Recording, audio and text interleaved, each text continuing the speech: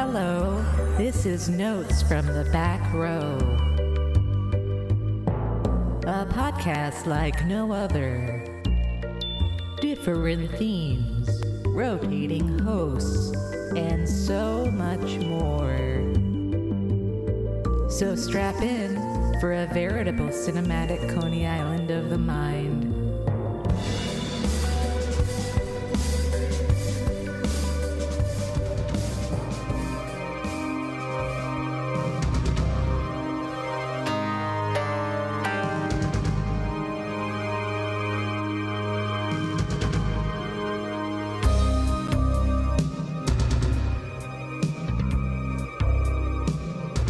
Hello and welcome to another episode of Notes from the Back Row, a magazine-like podcast feed featuring everything from roundtable discussions, ongoing themed series, and more. Please follow us online at Back Row Cineblog on Twitter, Facebook, and Instagram, and go to back-road.com for more written content, as well as a link to our Patreon, where you can gain access to early episodes and bonus content, like the first episode of a brand new show for Back Row called Bottoms Up, where we discuss movies that sit at the bottom of a film industry personality's Letterboxd page. The first episode is about Larry Cohen's film As Good as Dead from 1995. So today, I'm your co-host, Dan Gorman, and as always, I am embracing distant togetherness with my good friend and co-host... Carlo. Hey. Carlo, hello. Hello. It's another episode of our series, Hoser Horror, where we take a look at two movies and decide whether or not they are worthy of being labeled essential in the canon of Canadian horror movies. So today is special because we have a guest with us, creator of the long-running Made-for-TV Mayhem blog, co-host of the Made-for-TV Mayhem podcast, and editor of the phenomenal Are You in the House Alone, a TV movie compendium book, and so much more. Please give a warm Canadian welcome to Amanda Reyes. Hi, thanks so much. That was really nice. I'm glad you liked the book so much. Yeah, it's a really cool, amazing book. Oh, thank you. Yeah, we worked really hard on it, and I'm really proud of it and excited that people really seem to be interested in TV movies. And so you started your blog about TV movies like in 2008, right? Ooh, like you know better than me. Yeah, it was a while ago. I know it's been over a decade, and it just sort of came to me. There have been a couple of blogs, but they've done just 3 movies, and then I think they were like, well, what do I do after Satan School for Girls and Dark Knight of the Scarecrow? And so I thought, well, here's a gap of film history that is really interesting and something that I've loved all my life. I was reared on it. And so I'm just going to write about TV movies. And I started with the basics, but then I started deep diving, and it turned out people were really interested in all kinds of TV movies. So it was fun. Yeah. Did your interest and love of TV movies begin when you were younger? Yeah, I think the first horror movies I actually saw were Don't Be Afraid of the Dark and Gargoyles. And I was 4 when I saw them. And it was a great gateway. And it was interesting because they were both monster movies. But where Gargoyles for me was about being fascinated by the monsters. They were really sympathetic and they were beautiful to look at, and I love them. But in Don't Be Afraid of the Dark, even though they're much smaller, they terrified me. And I actually don't think I saw all of Don't Be Afraid of the Dark till I was an adult, because it was so horrifying for me to watch that movie.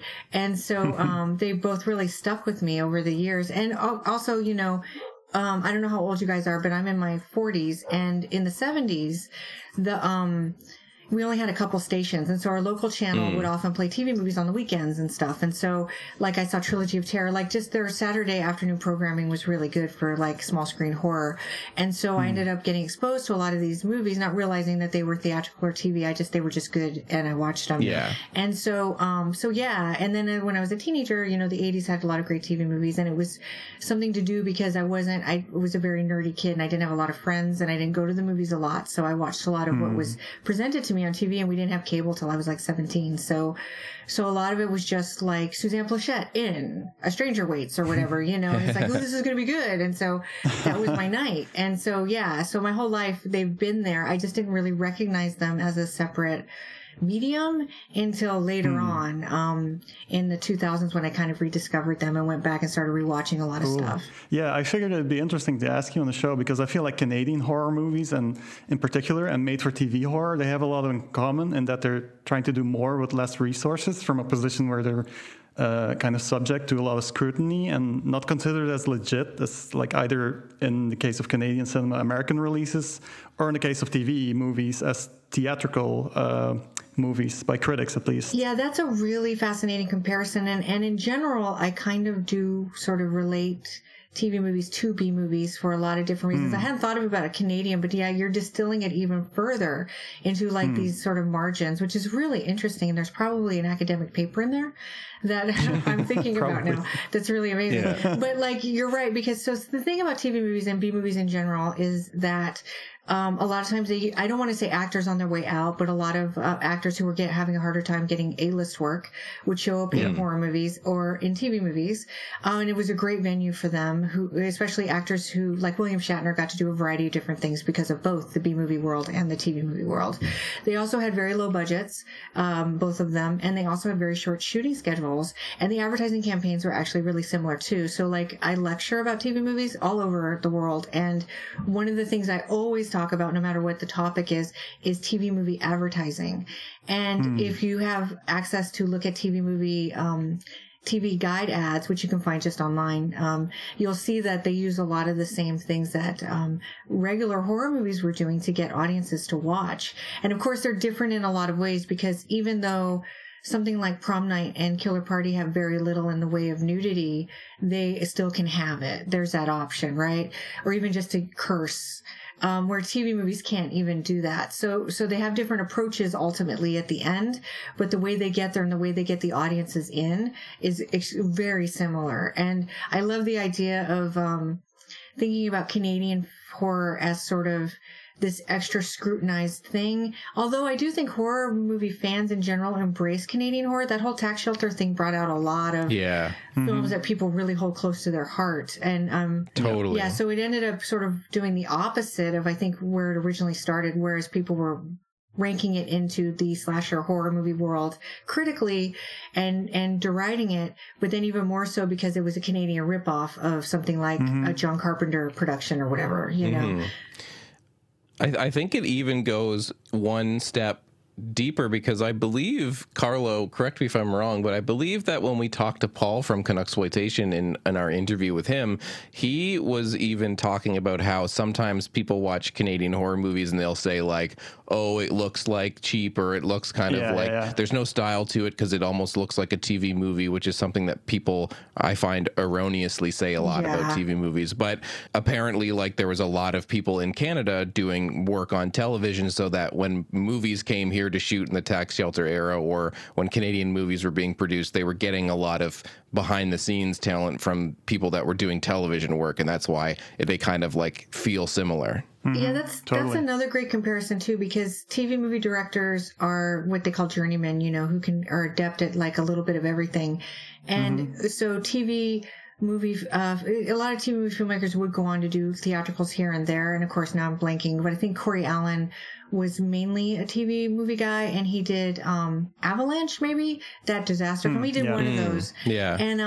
And so I think it was Corey Allen. And so you'll see a lot of that, but the thing is the thing about TV is that those filmmakers know how to get things done and get it done right. And maybe it follows a more clear blueprint than a theatrical would that has a chance to take more artistic license and things.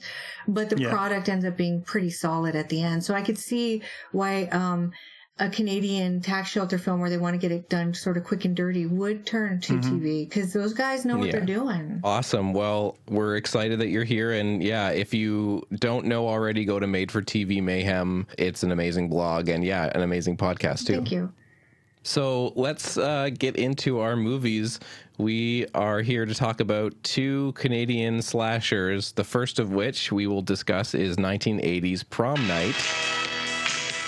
There's a special night in the lives of all of us. A night to be beautiful, to be desirable. A night we can break all the rules and make our own. Prom night. They're too old for games, but someone still wants to play. Someone has come to the prom alone. Someone who watches in the silent corridors. Someone who waits until no one can help. Prom night. If you're not back by midnight, you won't be coming home. Starring Leslie Nielsen, Jamie Lee Curtis, Casey Stevens, and more. This is directed by Paul Lynch, who we have discussed previously on the podcast. The tagline for this movie is, "If you're not back by midnight, you won't be coming home." And the synopsis is, at a high school senior prom, a masked killer stalks 4 teenagers who were responsible for the accidental death of a classmate 6 years previously. It had a budget of around $1.5 million. It was a bit of a box office success. It made almost $15 million, which is amazing, and was produced by Prom Night Productions and distributed by Astral Films in Canada. Shot in and around Toronto. Lots of stuff in here that I recognize. Scarborough Bluffs and Don Mills Collegiate Institute is the school. But this is, one of the main slashers from the era. This is 1980. This is a big one. And you both had seen this previously, right? Yes. Yeah. Yes. Okay. This was technically my first time watching it all the way through. I had seen clips of this movie all throughout growing up, seen it, bits of it on TV, bits of it at friends' houses, but this was the first time I sat down and was like, Tonight I'm watching Prom Night. Okay, cool. I'd seen it once before, but it must have been like 10 years ago, so I couldn't really remember a lot of it. Definitely forgot about the twist, like who ended up being the killer. But yeah, I was pretty into it this time. Brought like no expectations to it, but it's Prom Night basically the Canadian slasher franchise. Is there another Canadian slasher franchise? I'm tempted to say, well, this is more like horror, like Scanners. You've got several Scanners movies, but that's not a slasher. So if we're talking about like a slasher with multiple entries, for sure. Yeah, so this was definitely a big success. Obviously, like there was multiple movies. It was the highest grossing horror film, from Canada. So it was definitely made its mark. Yeah, apparently better reviews I read than Friday the 13th, but didn't really have the same impact, even though there were sequels, which was kind of interesting to me, like why Friday the 13th resonated more than Prom Night. And I'm thinking maybe Friday the 13th was just more graphic in various ways. Yeah. Yeah, so I'll tell you my history with Prom Night. It's interesting that we're talking about TV because my first time seeing this was actually on TV. It came on network television, whatever, like the year after it premiered in the theaters. And I watched most of it. And I don't know why I'm remembering this just now, but one of my favorite childhood memories actually is that the day after Prom Night aired, is it okay to be a little spoilery at the beginning? Yeah, absolutely. That's fine. Okay, so everybody in my class, we had show and tell the next day because it aired on Sunday night. I think Monday we came into school and did show and tell, and everybody talked about Lou's decapitation scene. Like literally, that was what everybody wanted to talk about. So for show and tell, we all told, and we talked about that scene, how amazing it was. And I don't remember how it looked on TV. They must have had to edit it, but and through the years, this became a very important film to me, and I don't know why, but I started watching it a lot as an adult when I was getting into slashers, and I've written extensively about it. I wrote an essay for a book called Butcher Knives and Body Counts about this movie. And I also, when I went back to school a few years ago, my undergrad dissertation was on Prom Night and He Knows You're Alone. And so I've actually written like 50 pages about this movie. Amazing. Yeah, nice. Like a dissertation. And so there's a lot going on with it. And it's interesting what you're saying about how it didn't kind of have the same influence as Friday the 13th. And that's kind of amazing to me because subtextually it's doing so much. And I think through the years it's really endured because of that, but it just didn't catch on. And I think you're right, because I think I heard somewhere that it was originally supposed to be a thriller. And these slasher elements came in kind of later after the casting and everything. because slashers were doing so well. And Jamie Lee Curtis, I think in the end, it might be one of her least favorite of the horror ventures that she did. I'm doing this off the top of my head, but I think that she was a little disappointed with it ultimately because they inserted things that weren't supposed to be there. It was supposed to be more psychological, I think, originally. Yeah, I also read that originally this was supposed to be about a killer gynecologist to cash in on Halloween, but I don't really see how that ties into Halloween. No. Yeah. Like, I think I read that on IMDb as trivia, and honestly, the only thing it has in common, like Prom Night, is the misdirect, also kind of a spoiler, of this framed sex offender who escaped from the hospital. Like, they kind of make you think it was him doing the killing and everything. Yeah. But yeah, apparently they told Paul Lynch it would be in bad taste, so they just nixed that, which, well, good. Probably. It kind of works because, and I know we'll talk about the ending, but the ending is where the whole heart of the film comes into play. It's like where it's like, in retrospect, when you look at everything that happened, it all makes sense, and not only makes sense, but it has a really emotional impact. Unlike most slashers, when they reveal the killer, there's nothing quite like the end of this film. Yeah, there's also like, I can't really think of a lot of slashers from the top of my head that have like a sympathetic killer, basically. Yeah, that's interesting. I think to a degree, it depends on, like, so for instance, The Burning, like, he's not that nice, but at the same time, he had a horrible prank pulled on him. So I think there is sympathy. Angela in Sleepaway Camp was sort of forced to, like, so I think it depends on how you look at it. And so that's true. So just so you know, I'm a slasher fanatic. It's my second favorite thing. And so as a woman into horror, especially when I was younger, I got told a lot of times that I was stupid for liking these trashy films, and I had to learn to defend them. So I think I have an extra eye out for things. And so I tend to be more like, well, no, this is in there. You know what I mean? And so when I think most people casually watching these films are like, really? But I see it. I think there can be, you can see sympathy in some, like Madman. No, that guy's just crazy. But like, in general, I think that sometimes so the thing about the slasher blueprint, I don't know if anybody here has ever read Games of Terror by Vera Dica, but she was the first person before Carol Clover to really kind of dissect the slasher movie. And she does it in a different way. She uses cultural theory as compared to psychoanalytic theory.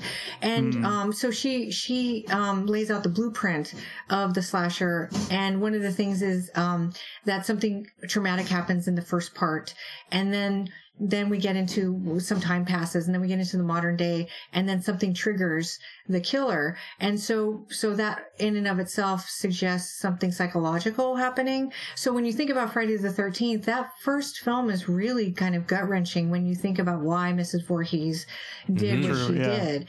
And so I see it. And so I think just the trigger, quote unquote, in and of itself makes me think that maybe there is sympathy that can be given to some of the killers, but that's just my opinion. Yeah. No, that's interesting. It's a very good point, actually. I've read Men, Women, and Chainsaws, but I've never read that, so that sounds really fascinating. Yeah, I'm going to talk about another book later, but I highly recommend Vera Dica. She was actually a creative consultant on He Knows You're Alone, which is why I think that movie has such an amazing dynamic between the women, and we'll talk about that when we get to Killer Party. But anyway, it's a hard book to find, but it's interesting. I don't think it's perfect, but neither is Men, Women, and Chainsaws, but they're foundations to think about these movies, and it's really worthwhile. Yeah, I think you're right too about Jamie Lee Curtis and kind of, this point in her career, because, Prom Night is September 1980 in Canada and Terror Train is October 1980. And I think, this is maybe not, is it maybe the peak of kind of like her maybe feeling like these movies are becoming something that she doesn't necessarily want to be, like, this is all I'm known for.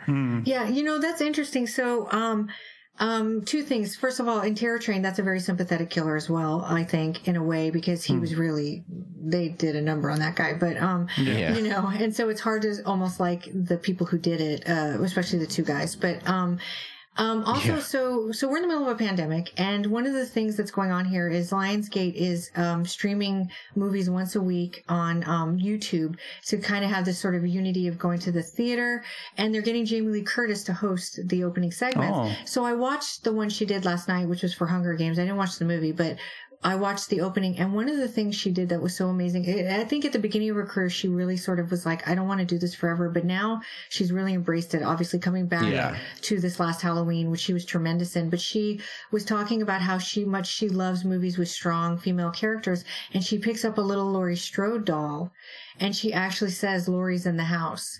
And it was so amazing to see that, to have her do that after all these years of feeling like she kind of shunned those movies, you know? But I think at this point in her career, she was maybe worried about stereotyping and maybe not loving the outcome of the films, like what the final product was. Totally. And I feel like, you know, at the time, I could also completely understand, you know, you're making these movies, and for her, there was probably, like you're saying, an element of, I want to play very strong women, and I'm you know, attracted to these roles where the final girl and, you know, surviving these horrific things, and yet, you know, you're turning around and seeing, you know, like Roger Ebert and Gene Siskel on TV saying, like, these are the most offensive towards women movies ever, which, like, they have it's troubling because it's like they do have a point for some movies, but they're also lumping, you know, every single movie in with this, you know, sort of trend of movies that have misogyny in them, and it's like they don't seem like they want to sift through and find what some of these movies are actually trying to get at. You know, and so I could understand in the era seeing this reaction to, like, these are trash, and being like, oh my God, what am I associating? You know, like, I could see it being a conflicting time. Yeah, for sure. And that's interesting, because when we're in the moment, it's really hard sometimes to see what's actually happening. It takes space. And so that's all it took. Cause I mean, the fact that slashers, we're in 2020, and the fact that slashers are still, like, not only being made, but, like, people are going back and these things are coming out on Blu-ray and people are going nuts for it. And it's like, and not only that, but different dialogues have happened through the years. So, Men, Women, and Chainsaws really set the tone for slashers for years. But now a lot of people, myself included, are saying, well, some of it's interesting, but she didn't get all of it right. And there's been other writings now from women, especially, who find a lot of interesting facets to it, and also who are drawn to it. And I didn't fully understand why I liked them so much till I got older myself, and I could look back and see the women in them and finally start to, analyze my own feelings towards them. But yeah, in the moment, it was just like blood and guts, and like, how gory can it get, and this and that. But they were actually doing a lot of different things in their cultural moment that it just took some space to understand. How do you two feel about Prom Night specifically, in the sense of, you know, the general sort of critical consensus of this movie when it came out was it's inferior to something like Halloween, but maybe superior to something like Friday the 13th, you know? And over the years, I think for me personally, I kind of didn't jump to watch this movie because a lot of the people I grew up with were very, like, the slasher fans that I knew were all very, like, gore houndy kind of dudes, and it was very like, Prom Night's boring. And, you know, and I don't necessarily think that's totally true. No, it's not. It's different, though. I mean, I guess I haven't really looked so much at the critical analysis of it when it came out. I think it got sort of mixed reviews. I don't know if you guys listen to The Story Continues, but you know Justin Kurzweil, right? He's been posting on his social media some Prom Night reviews, and they were kind of across the board. Some people kind of appreciated it because it did have sort of a psychological element to it, and I think the ending had an impact. And some people were like, "Oh, this is just a ripoff of everything that's coming out right now," you know. And I would say, technically speaking, almost every slasher that came out after Halloween is going to be inferior because it's a John Carpenter joint. And even though there's no real story to it, technically it is one of the most beautifully shot films of that kind, and very little will ever touch it. But why compare it to that? You don't need to. Yeah, true. You know? Yeah, exactly. And Prom Night isn't as...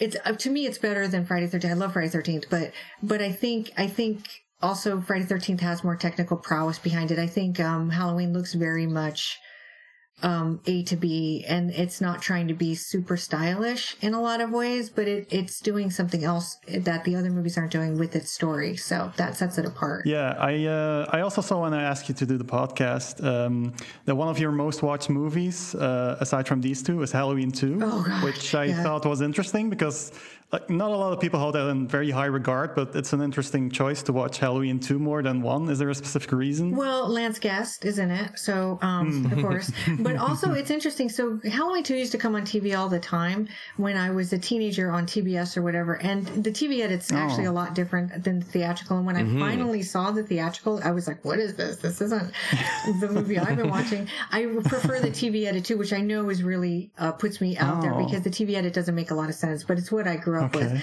But I like it because the same reason why I think Jaws is a better movie than Jaws 2, but I watch Jaws 2 all the time because more shark, right? Yeah. More killing. It's like, and it's a slasher on the water. I mean, it's amazing. Yeah. It's amazing. And Halloween 2 just takes everything that Halloween was doing and then ups it like times 10.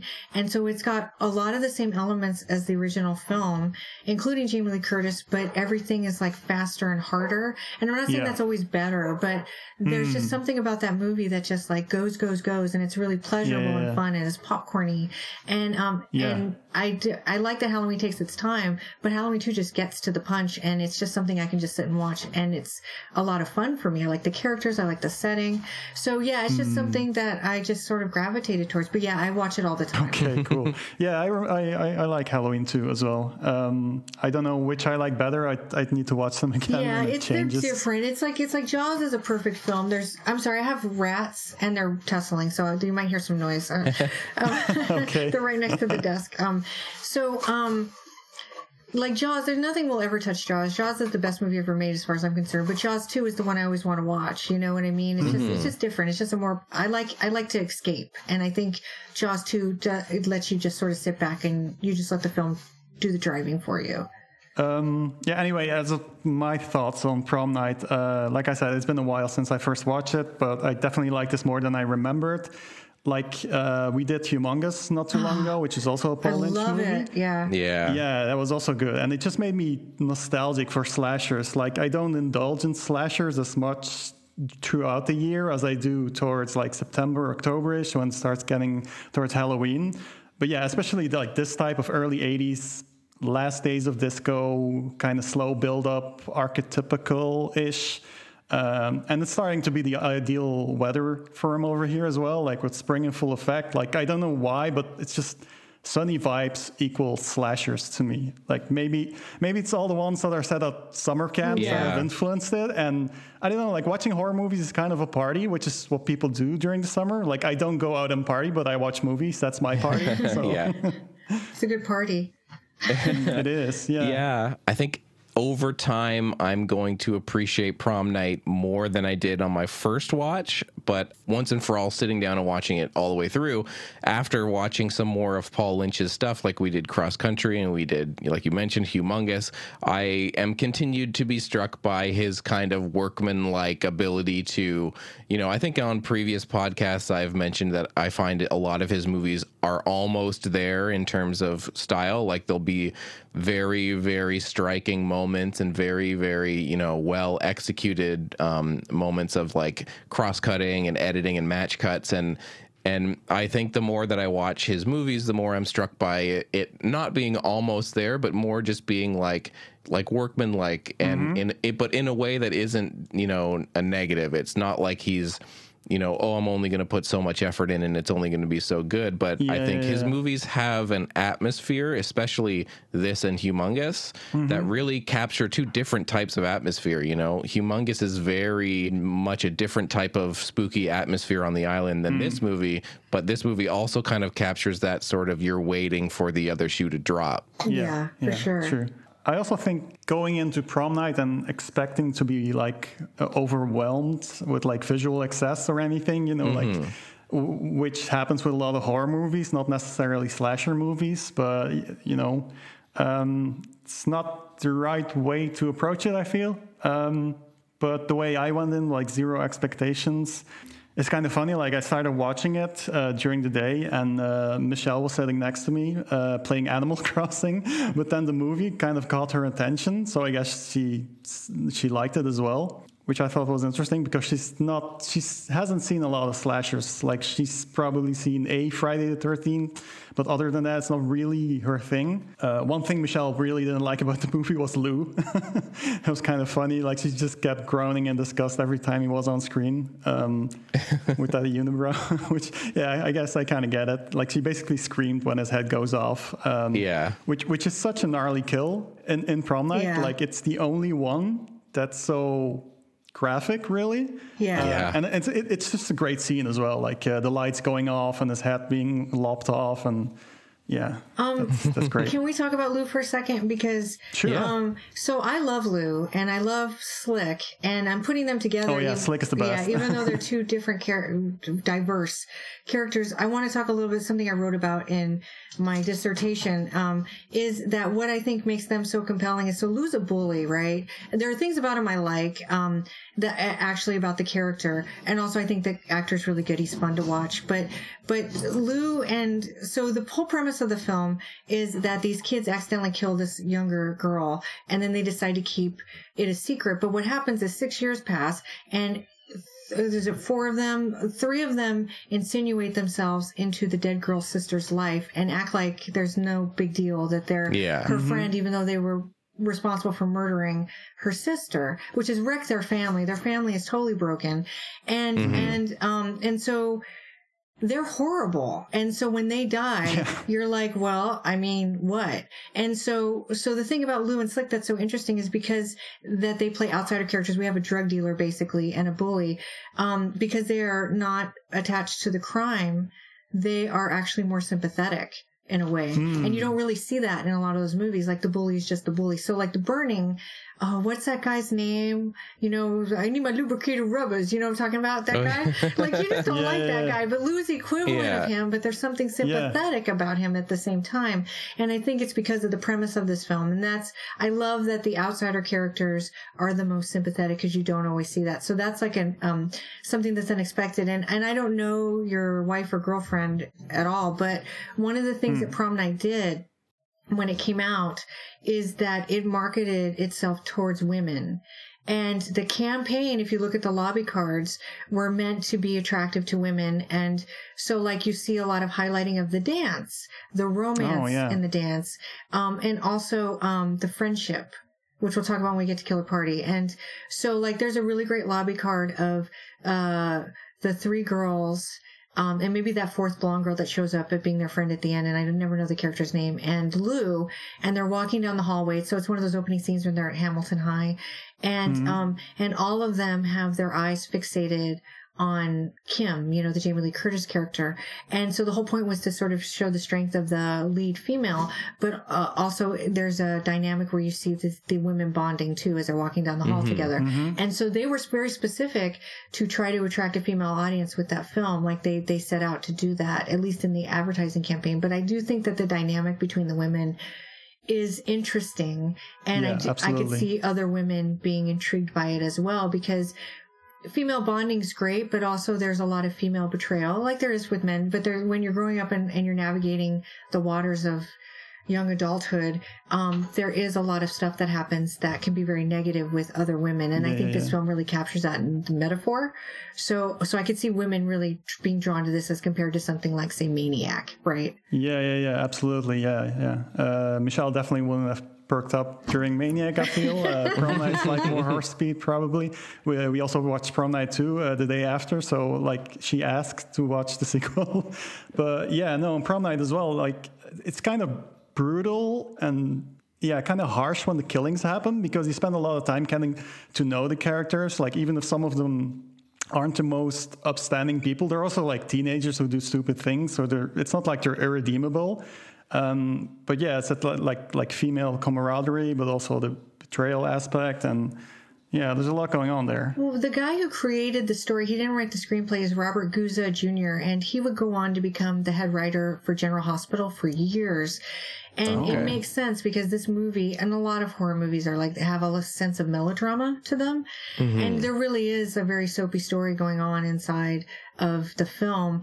And so it's not surprising to me that somebody who created the idea would go on to work in soaps. So, and women love soaps, right? I don't want to stereotype them. I'm a huge soap fan. And so so I think there's a lot of elements here that maybe women who don't normally like these type of movies might find attractive. Yeah, that makes a lot of sense. Like when I was making notes about the movie, like melodramatic and soapy were definitely like words that were coming to mind when I thought about like what's going on in the plot outside of the slashing, for sure. Probably more so than a lot of other slashers. Like there is a lot of that kind of like padding plot in a lot of slashers, but this movie is definitely a bit more, you know, like you're saying, melodramatic. There's a lot of that kind of like characterization and the relationships between them. There's more going on there for sure. Yeah, and it's definitely like part of the story, so it's not filler at all. Like it all leads to the end, and so everything actually is working in what's the word I want to say? Working in favor of the end. Yeah, so it's got, you know, there's an end point there and everything connects, and so that slashers don't always do that. Yeah. I also thought it was interesting in this movie. I don't know if you have any thoughts on this, Amanda, but I think the first person who gets killed ends up being Kelly. Yes. And it happens like right after she refuses to have sex with a baby Jeff Wincott. Yeah, that's right.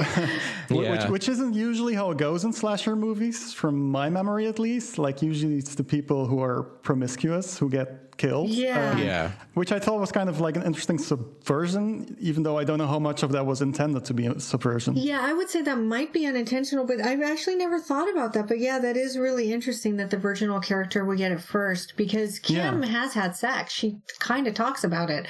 And she's not virginal at all, and she's very comfortable with her body, obviously, because the way she dances and everything. And so it is kind of interesting. It is a subversion that I want to go back and rewrite my paper now, so I can add that, because that's really fascinating. Well, happy to inspire. I think one thing I have to mention though are the disco sequences in this movie, which just absolutely slay. Both the dance and the chase part, like when that prom night song kicks in. Yeah, that was so good. Yeah, so much about like that second half of the film is, or I guess the third act really, is so amazing. And I love also, so one of the things that makes the movie so appealing to me is, so like at the opening I was talking about when they're going through Hamilton High, it feels like a real high school, and I guess they really did use high school, but it feels very authentic, even though I think the actors look older than 17, but I can feel it, right? And so the prom is like in their gym. And it's really nice, but it also feels like a regular prom. And so as compared to maybe, I guess it's in the gym too. I guess they hyper stylized the prom in Carrie. Here it just feels like a prom you would see almost anywhere. Totally. And that really adds to the flavor of it. But yes, the disco dancing, like they actually have like disco cam, because, you know, after they do their big number to get Wendy all upset, and they're holding each other and they're moving in that circle, and then the camera is like the point of view of Nick looking at Kim, and her hair is moving in the wind of their turns, and it's so amazing. Like, I don't even know how long it took them to set up that dance number, and she's an amazing dancer. Yeah, absolutely. She needs to go on Dancing with the Stars, because I feel like she would just be amazing on it. Yeah, there was like a couple shots at first where I was like, oh, are they like using a double or trying to hide? And then I was like, oh, no, definitely not. Like, she's given it. Yeah, totally. It's great. And it's just like, and she's just perfectly built for that. Like, she's just got this beautiful figure, and the way she moves. And there's this, I'm thinking, the only reason I'm bringing that up is because there's this part when the audience congregates back into the dance floor, and she's clapping her hands over her head, and she's got this just beautiful, like, long, straight figure, like a dancer's body. It's just, it's so awesome. Like, it's just an incredible scene. It is, yeah. Is there anything else that we want to talk about before we move on from prom night? Well, there's like 10,000 things I could talk about. Yeah. But I feel like that would be a lot. So, but you guys have brought up some really interesting elements, like at the virginal thing, and it does subvert itself in a lot of ways, which I think makes it so interesting. And the ending is so, I don't know if we want to talk about the end, how like we felt about the end, since you guys have been revisiting this for the first time in a long time. Yeah, I didn't guess it. That's definitely for sure. I wasn't like watching the movie. You know, a lot of slashers, like you know, you always talk about slashers as being kind of based on the whodunit, and sometimes that leads to movies where the killer is very obvious or the red herrings are very obvious. And I felt like for sure Prom Night, when it came to the end, I had my thoughts about who it was going to be, but I definitely wasn't like, that's who it is. You know, like I said, I couldn't remember. Like going into the movie, I was like, oh yeah, this is the one where Leslie Nielsen's character ends up having done it, but that's not true at all. It's the son, it's the son character. So, but yeah, I don't know. Like a little while ago, I mentioned that I found the killer sympathetic, like maybe more so than others, because like for most of the movie, he's a very human character. Yeah. Which, if you look at something like The Burning and stuff. They start off as very human, but then something happens, and then the rest of the movie they're basically killer. But this guy is just a brother, a friend, just another high school kid. And I don't know, like the way they frame the ending and with the embrace and everything, it's just very heartbreaking. Yes. And then that song comes on, the Fade to Black song. Yeah. And that song is actually the movie. Like, it breaks down sort of his psychological state, you know, in the lyrics, which I love. Paul Zaza did a really great thing with the music, because if you listen to, so apparently they were going to use real disco hits, and then they were like, oh, that's not going to be financially feasible for us. So they wanted to create songs that sounded enough like the hit songs they were going to use, but then not enough to get sued. And Paul Zaza created this incredible soundtrack. But if you listen to the lyrics, Love Me Till I Die, you know, like they're all pointing fingers towards what the movie's about, which is really amazing. But yeah, I think the ending has such a really deep impact. It really sticks with me. It's like, it's really sad. And just a theory I have is it took me like 10 viewings to really figure out what was happening. But you'll notice that when they take off the hockey mask, or whatever, baklava, or whatever we call them. I always say baklava, balaclava. I'm sorry, I'm really bad about that. So he put cake on his face. So like, when they take off his mask, you'll notice he's wearing red lipstick, right? And the mom had been missing her tube of lipstick before the prom. She'd asked him, do you know where my lipstick is? The really red lipstick. Yeah. And I think that he's Robin. Like, he's the little girl that died, because he sees her death, but not only that, she's the twin, right? So I always wonder, like, how much of her death does he feel, right, when she's gone, and how much of her does he take on because they were twins?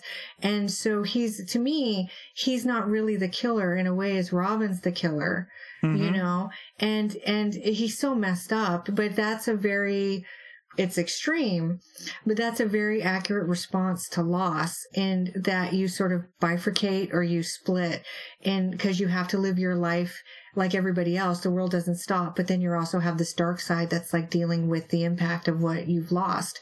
And so his character is kind of doing that in a more physical way. And, and so every time I watch the ending of the movie, it's very upsetting for me. Like, even though I know what's going to happen, like when she looks in his eyes and she's like, oh my God, I recognize who I've just killed, because she's killed her brother basically, and he's dying in her arms. And it's just, it really gets to me. It just sets this film apart in so many different ways. Yeah, and he, you know, like, doesn't he yell out Robin's name? I think he does. Before he dies. He does, yeah. And it's definitely for Kim's character, it's definitely like, I've lost another sibling, and you know, because of this thing that happened in the past. I think that was another thing that we talked about when we watched Paul Lynch's Humongous, was that it was a movie about something horrific that happened, and tracing the shockwaves of this horrific event all the way to the end of the movie, where it has like completely affected yet another person. And I feel like this movie does a bit of a similar thing, where it's like this horrific accident, you know, you can trace the lines of, you know, grief and trauma all the way through to this like horrible ending where another sibling is lost. Yeah, absolutely. Yeah. So that's what I think makes the film so good. And also, just real briefly before we move on, Wendy is a queen. She is a queen. I love the bad girl in this movie. She's fantastic. Yeah. Cool. So from Prom Night in 1980, we go forward 6 years to Killer Party in 1986. We've been waiting for this day to come along for so long. We have finally found a place where we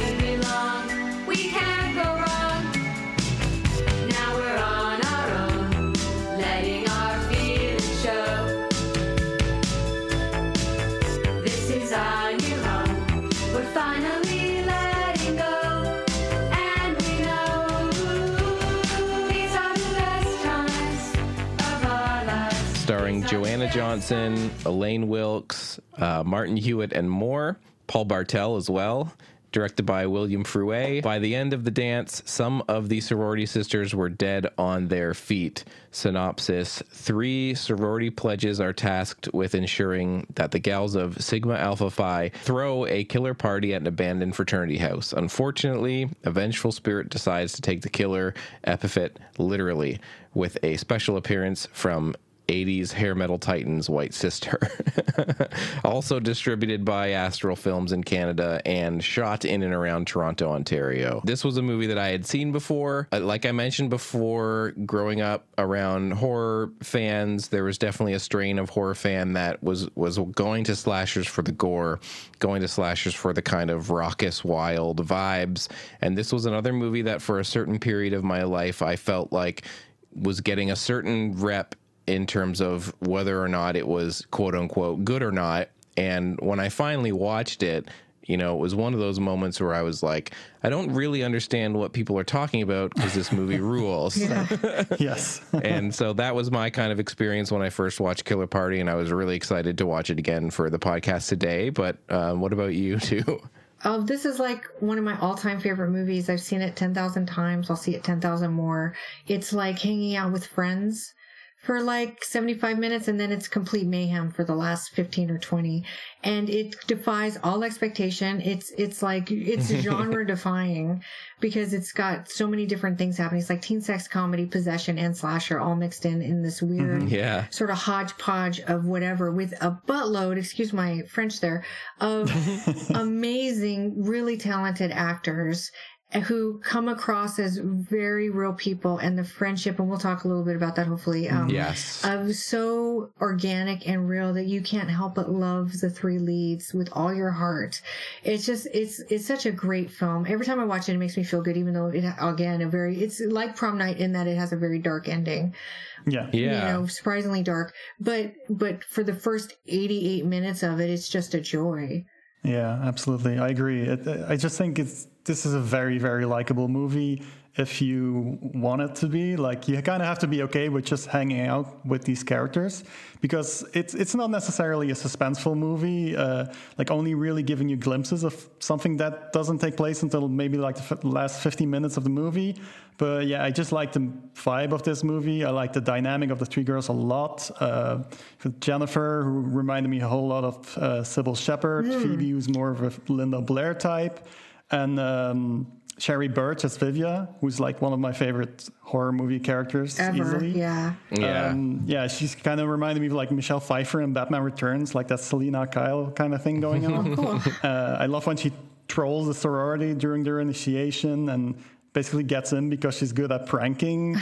I love her dorky room for improvement joke she makes. Yes. That's so good. Like, Dan didn't remember that, but like at one point she's making out with the Martin guy, and she asks him, like, what's the largest room in the world? Yeah. Room for improvement. Well, that scene is so great because she's like, kiss me, where? Here. And she points at her elbow. And also, what does he say? He says, you're so sensuous. And she's like, I gargle with musk. And like, That's so good. so good.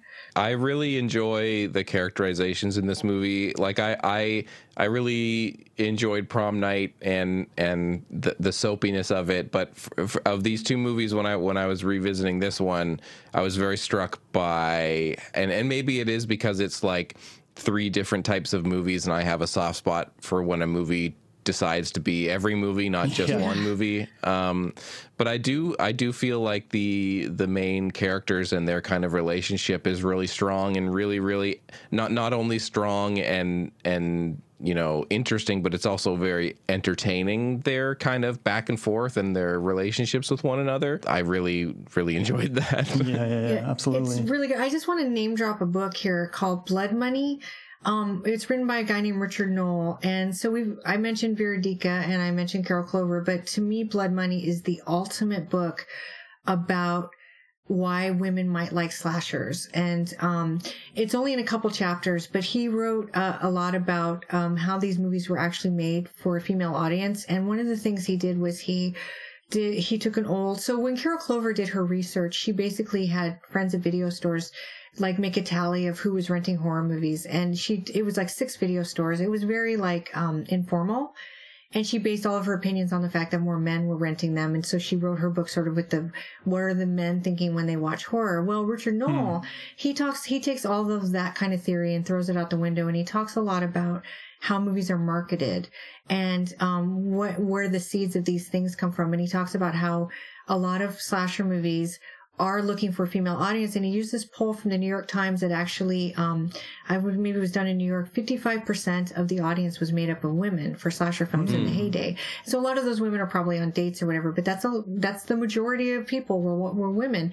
And so filmmakers like Bob Clark, when he made Black Christmas, he wrote in that abortion line because he wanted some air of second wave feminism in there, because that's what was happening in the country. And so we got this really amazing, autonomous lead, right, in the film that women could relate to. So there was gore and violence and all that stuff, but there was also like this really cool woman that was reflective of what was happening to women in the audiences, right? So they could see themselves. So I don't think it's intentional when they make Killer Party, but Richard Knoll talks a lot about female friendship and the dynamic of that in Halloween in particular, where the dialogue for the women was written by Deborah Hill. Yeah, Deborah Hill. Right, because John Carpenter wanted them to feel very real to the women watching the film. So there's always been a sensitivity to women, regardless of what Carol Clover or anybody else, Siskel and Ebert, have said. And this film, I guess when Barney Cohen wrote it, maybe he had that in mind. I'm not really sure. I mean, the chemistry of the 3 women wouldn't have been the same with different actors. So obviously casting it was important, but there's definitely the power of 3 is in, we saw it in Prom Night. It was different, but you see these like kind of dynamic groups of women in all kinds of slasher movies. And this movie just does it better than the others. And Richard Knoll doesn't write about this movie, but when I was reading Blood Money, I was really struck by that dynamic, and it helped me sort of understand the things that I was seeing in these movies that I wasn't recognizing as being empowering for me as a female viewer.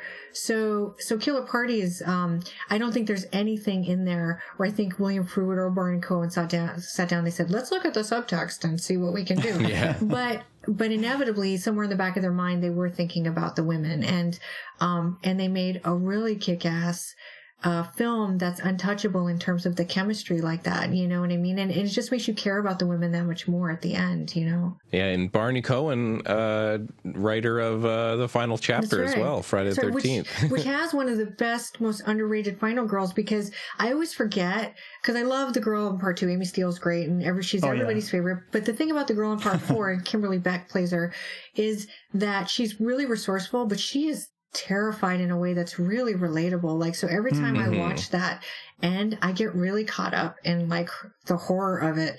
She's really good. And so I think Barney Cohen's just really good at sort of building these women that are interesting. Yeah, also kind of interesting that Barney Cohen, apparently Paul Bartel's character, Professor Zito, that's a reference to the director of Part 4 as well, Joseph Zito. Joseph Zito. Yeah. Oh, that's interesting. I forgot that they worked together. I always wondered if Frank Zito from Maniac was inspired. The name was inspired because William Lustig and Frank Zito were friends. I met them together actually, and they're buddies. Oh, cool. And so, Frank Zito gets around. He has a really great reputation, I think, in the filmmaking world.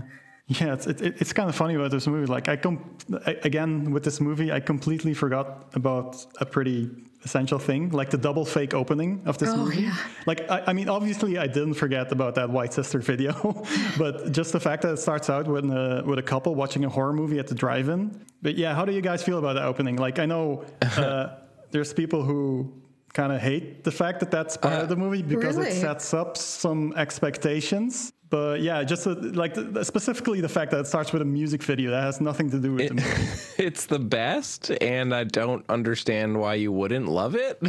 I agree. Yeah, because it defies expectation. But also, what's so interesting, by the way, I have that White Sister album that song's on. Oh, man, it's amazing. That whole record is really good. But something that occurred to me yesterday that I never thought of before was that there's 3 openings, right? So it starts with that funeral, and then it moves into where they're watching the movie of the funeral, and then it becomes a music video, and then we see Phoebe watching the music video, right? And the movie itself, as I said, is 3 different films because it's a possession film. a slasher and a teen sex comedy. Yeah. And so it's actually like 3 threes and 3 girls. Yeah. So I kind of cool. feel like maybe that was purposeful in a way to show you that it's not going to follow any blueprint. Yeah. And also, yeah. who doesn't love movies? Like, you remember that movie Anguish with Yeah. Oh yeah. Michael Lerner and Zelda Rubinstein? Like, that movie, Yeah. it defies all expectation too, and that's what makes it so good. And so, like, I want to go to a movie where I think I'm watching something and I get comfortable, and all of a sudden I've been ripped out Oh, yeah, of that same. world. It's fun. It's great, Yeah. you know? Have you ever seen Grotesque, Linda Blair movie? Oh, yeah. Oh my gosh. Such a good movie. Yeah, that movie as well. It's just like 5 different movies, and you just don't know where it's going at all. The ending of that movie is wild. Yeah, that's true. And so I love that. I love to just think that, I mean, Psycho did it. So why can't we just, I mean, I'm not saying this is Psycho, but it's like, why can't we appreciate the fact that we're following something and then all of a sudden we have to change gears, you know? Yeah, I agree. Yeah, and I Absolutely. feel like, you know, Carlo, I've gotten that vibe as well in terms of people that have said kind of the opening makes you expect like you're going to see something that, you know, has more commentary or is trying to skewer or like have a certain type of like sly humor about, you know, the genre or something along those lines. I don't know. I don't really understand that. I think that the sort of in threes thing is kind of mind blowing to me to realize right now as you mention it, but it totally makes I'd love sense. to ask like I don't know, William Ferret or Barney Cohen about that. Yeah, it's interesting. But also what you say is so funny because like people complain that, slasher films are all the same and then you do something different and then they're like, oh, I hate it. And it's Exactly. like, well, Yeah, what do exactly. you want, right? Yeah. Totally. I 100% agree. I love seeing movies take a big swing. Sometimes, you know, it depends on the movie, but oftentimes I enjoy a movie that tries too hard to do too many things than a movie that does, you know, one thing just well enough. And Yeah.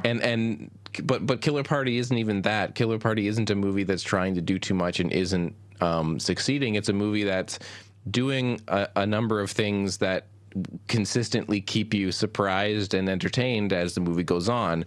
I think, you know, it is a bummer that the murder sequences were cut. But for me, you know, one of my favorite Friday the 13th movies is New Blood, and that was the one that was, you know, cut the most. But it's the one that's doing something different and having a lot of fun. It turns it into like a straight up monster movie, and you know, that's what Killer Party is doing. It's having a lot of fun, but it still has really great characters and it still has really fun dialogue and a good script, and it's really entertaining. Yeah. Yeah. That's great. It also has a lot in common with Prom Night when you think about it. Like, it's a lot of like hanging out and like female bonding, and it's out of the school, obviously. Another fun thing was like you've got a fairly atypical couple in both of them that I really like. Like in Prom Night, you've got Jude and Seymour, aka Slick, and yeah. in Killer Party, you've got after like a bit of a time skip, Vivia and Martin. Yeah, I thought that was pretty cool as well. That's an interesting comparison. The thing about Martin, so it's one of the things that Killer Party does that is a little frustrating for me is that it kind of starts stories that it doesn't finish. And what I mean is like little stories. So like when he's making out with Vivi in the car, he's looking in Jennifer's window and we never really see like the impact of like him crushing on the other girl. But it feels like they're starting that story. And then also when Veronica tells Vivia, you know, if you can't, the only reason why you're here is because you know how to make good pranks. You think it's going to lead to something where she's going to be really treated poorly by the sisters or something, but you never really see the impact of the fact that she's just got in barely because she did one cool thing, right? So, so like, I want those stories, but that's just because I want the movie to go on forever. Yeah, You know what I mean? same. Yeah, it's funny, like all that April Fool's Day stuff in here. Apparently, like was a working title for this, like April Fool or April Fools. Because while I was watching it, without having that information, I thought to myself, this should have been called like April Fool's Night. That would have been a perfect title because they're already leaning so hard into the whole April Fool's thing with the video as well. Yeah, that's right. The music with the music video. But then they didn't want to do that because April Fool's Day had just come out in '86, like a month before Killer Party. But Killer Party was shelved for 2 years. So when they finished it, was it called April Fool's? And then when they finally decided to release it, they probably changed the title, I have to assume. Definitely. And I honestly think that this movie also kind of has, you know, a bit in common with April Fool's Day because both of those movies are really fun and having a lot of, I don't know, not cheeky fun, but they're both just movies that they're not taking the piss of the genre, but they're also not. They're having fun with it. Yeah, they're they're not playful with it. adhering to exactly what you're supposed to be. Yeah. How do you feel about April Fool's Day, Amanda? Oh, I love April Fool's Day. Now, that's the one I haven't seen as much as the others. That one also kind of defies, because the ending is like, well, I don't want to spoil it here, but like, Yeah. but like, whoa, like I didn't see that coming, and like it kind of makes it not a slasher in a way, and it's really Yeah, fascinating. exactly. But it also kind of has a dark ending because of the one girl. Yeah. That something may happen. It's interesting, but I love that one because of the dynamic of the friends. And so, like Eric Threefall from the Hysteria Continues, one of the things he said it several times, is that the mark of a good horror movie or slasher movie is when you don't even care if they're slashing in it, because you're just hanging out with people and you really like them. And and April Fool's Day has that, as well as Killer Party. That just element where I could just spend all day. They're rich snobs, but they're really fun. You know what I mean? Yeah. You know, they're into their debauchery. There's that really great scene where they walk in. One of the girls walks in on a couple having sex, but their arms and their hands are like, their legs are in these weird positions, so you can't tell exactly what's happening in the scene. And like, it just does these funny things that are like great, you know, and it makes you kind of like the characters because they're wild and they're fun. And so, yeah, it's a really good movie. Yeah, I agree. I know you agree as well, Dan. We both really like Killer Party as well, but April Fool's Day as well. Isn't the director of that Fred Walton? Yeah. April Fool's Day? You're right. Oh, yeah. He Yeah. also did the When a Stranger Calls movies. Yeah. And I believe the second one. Oh, I love that movie. Yeah. The second movie is that's a great so one. good. Oh, it's so good. It's so good. It's creepy. I can't hardly watch the opening 15 minutes by myself. yeah. It's so good. Yeah. One of the things that I thought was funny about, so, you know, I pulled all the trivia for Killer Party. There were some interesting things, but one of the funny things that made me laugh was, you know, there's this piece of trivia about Killer Party, like, well, you know, the second half of the movie is supposed to take place in spring, but, you know, it's specifically on April Fool's, but, you know, when they shot, it was very cold and you can see snowflakes. And I'm like looking at the calendar today, like April 18th, like it snowed the other day here. Like, that's not that weird. Yeah, really. Yeah. Maybe in America, I don't think we get as much snow in April. Yeah. For you Canadians, like, this is summer weather. You're like, oh, it's 40 out, It's and you're in true. shorts. Yeah. Yeah, it's funny in that movie, like, supposedly, it's filmed in October, but then, I mean, the flash forward is so subtle. I think the first time I watched this movie, I just completely missed it. But it, like, flash forwards to March. Yeah.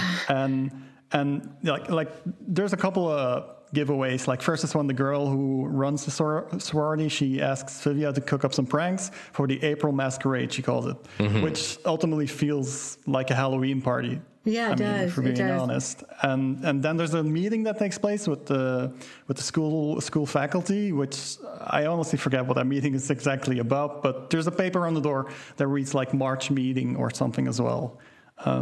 But yeah, if you zone out, you'll miss those hints, and the rest, like the entire movie, feels like it's definitely set in the same season. Yeah, I agree. Do you two agree or disagree? So I've seen some sentiment about this movie around the, you know, the supernatural element with this Alan character.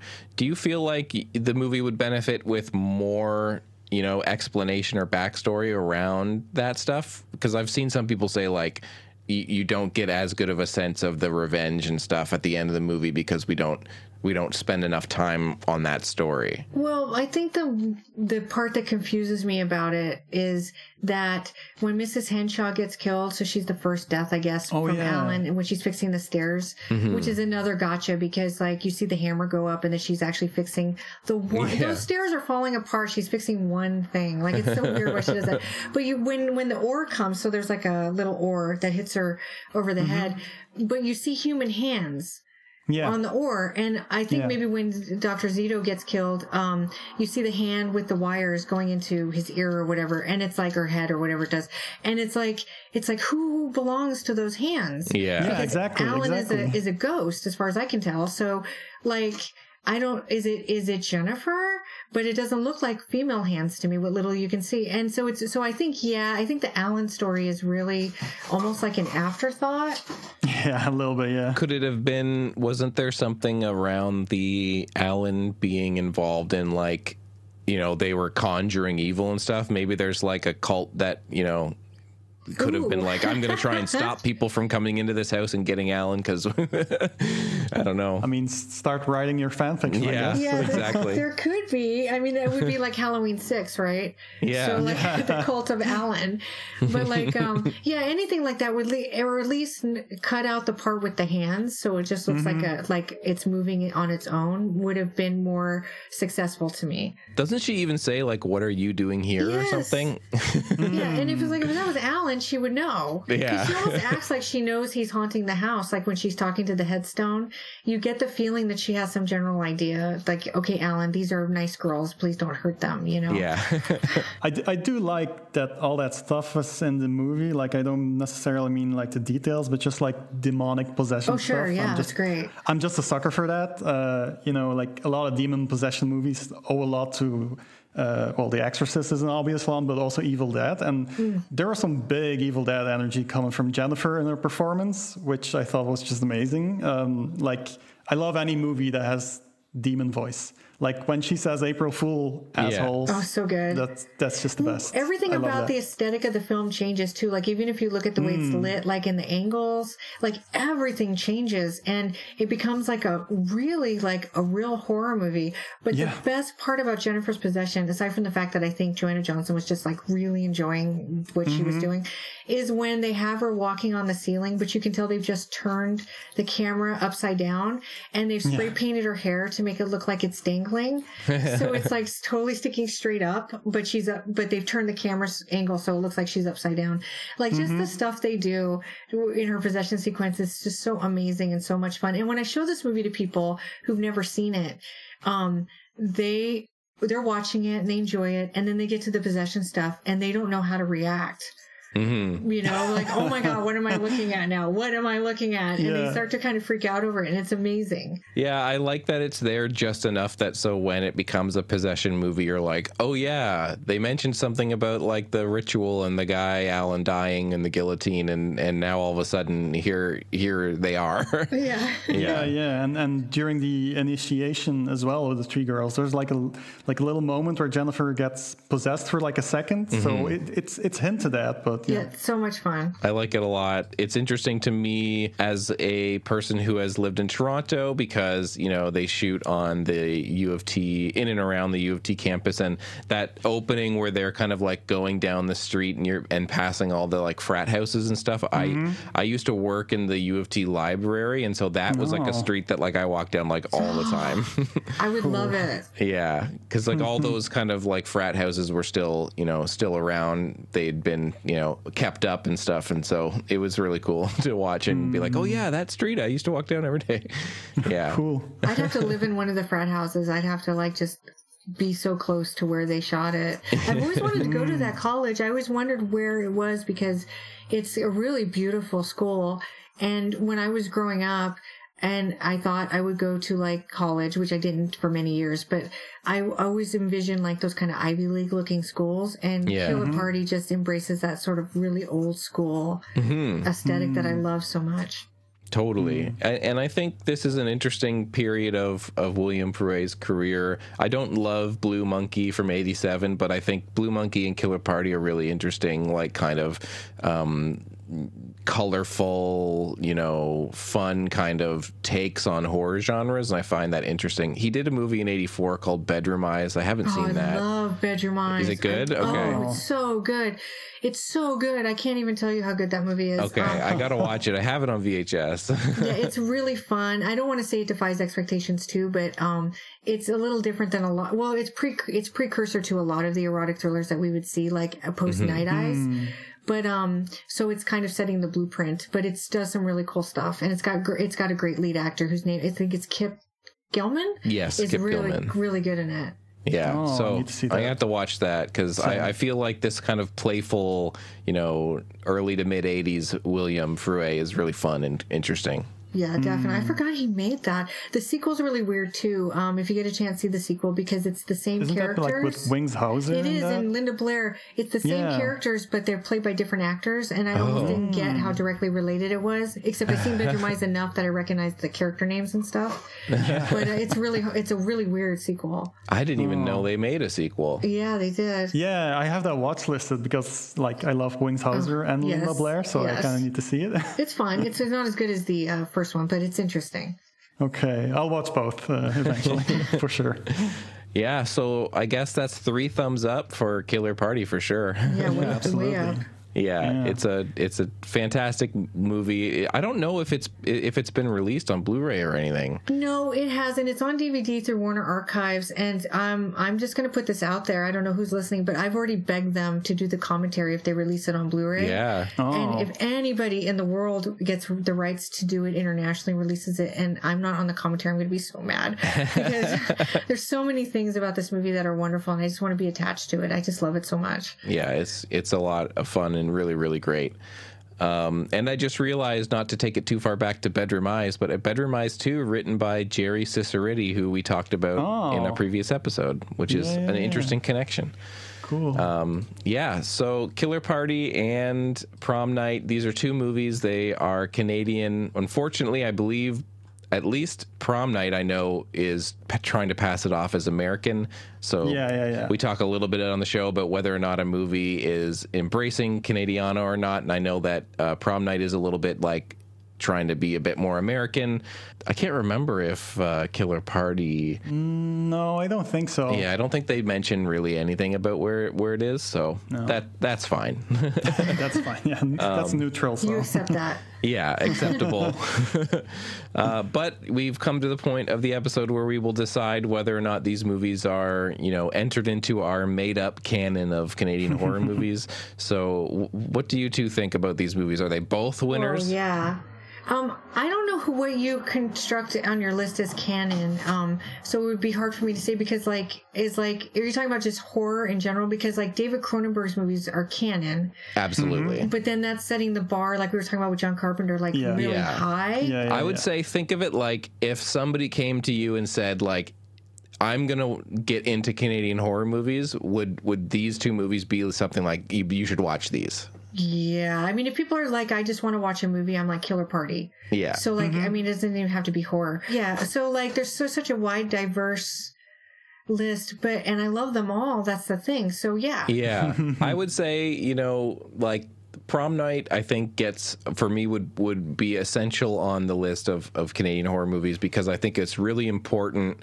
In terms of the history, it was a really big movie, but also I don't think that not being Canadian necessarily gets it out of the canon. I think if anything, it says, we were trying to compete on a world scale, and I think the fact that people still talk about Prom Night, solidifies its canon worthiness. And then I would say Killer Party for me gets in the canon just because I think it's so entertaining and so fun. It may not be a quote unquote important movie, but if somebody came up to me and said give me a list of Canadian horror movies, I would put Killer Party on it because I love it.